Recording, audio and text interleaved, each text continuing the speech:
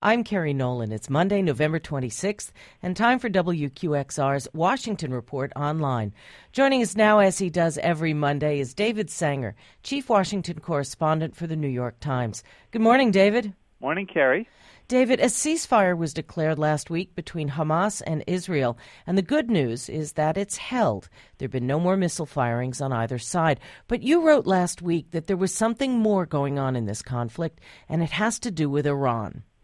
It sure does, Kerry. I mean, the main reason that Israel and Hamas got into this fight was, of course, over Gaza and the periodic missile attacks into Israel from Gaza.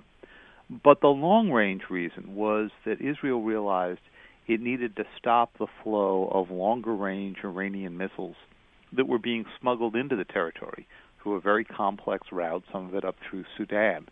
In fact, the battle really didn't begin in Gaza. It began a month ago with the explosion in Sudan of what seemed to be a small arms factory that it appears the Israelis blew up because they thought it was a transfer area for bringing missiles into Gaza.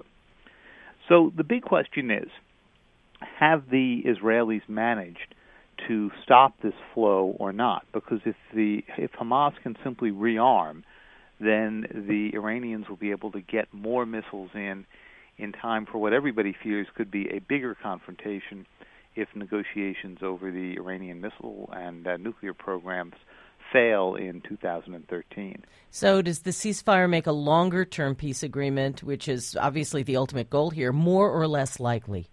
I wish, Kerry, I could say that it made it more likely, but the fact of the matter is that it was just a ceasefire, and there wasn't even a mechanism set up for a longer-term discussion of the future of Gaza or any of the other issues that have long plagued the Israeli-Palestinian peace process. So I have to say that I'm in the skeptical camp that in the end this is going to result in more good than continued stalemate. Here at home, Congress is back, and the so-called fiscal cliff looms. Last week's optimism that an early fix is on the way seems to be waning. How come?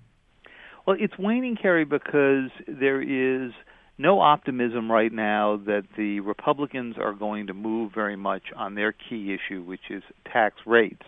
And it's not clear that the other mechanisms for raising revenue, for example, capping popular deductions and so forth, are going to be enough to get the kind of revenues that President Obama believes are necessary. So, this is certainly going to come down to the wire because all fiscal negotiations in Washington do come down to the wire. It may even go over the cliff, which is to say over the January 1st deadline, which, of course, is when President Obama's leverage goes up because all of the Bush-era tax cuts expire at that moment, and with higher taxes in place, then anything the president negotiates will be a lower tax rate. And he may well have some advantage in letting that happen. Thanks a lot, David. Thank you, Kerry. New York Times Chief Washington Correspondent David Sanger. I'm Kerry Nolan, and that's the Washington Report on Classical 105.9 FM, WQXR.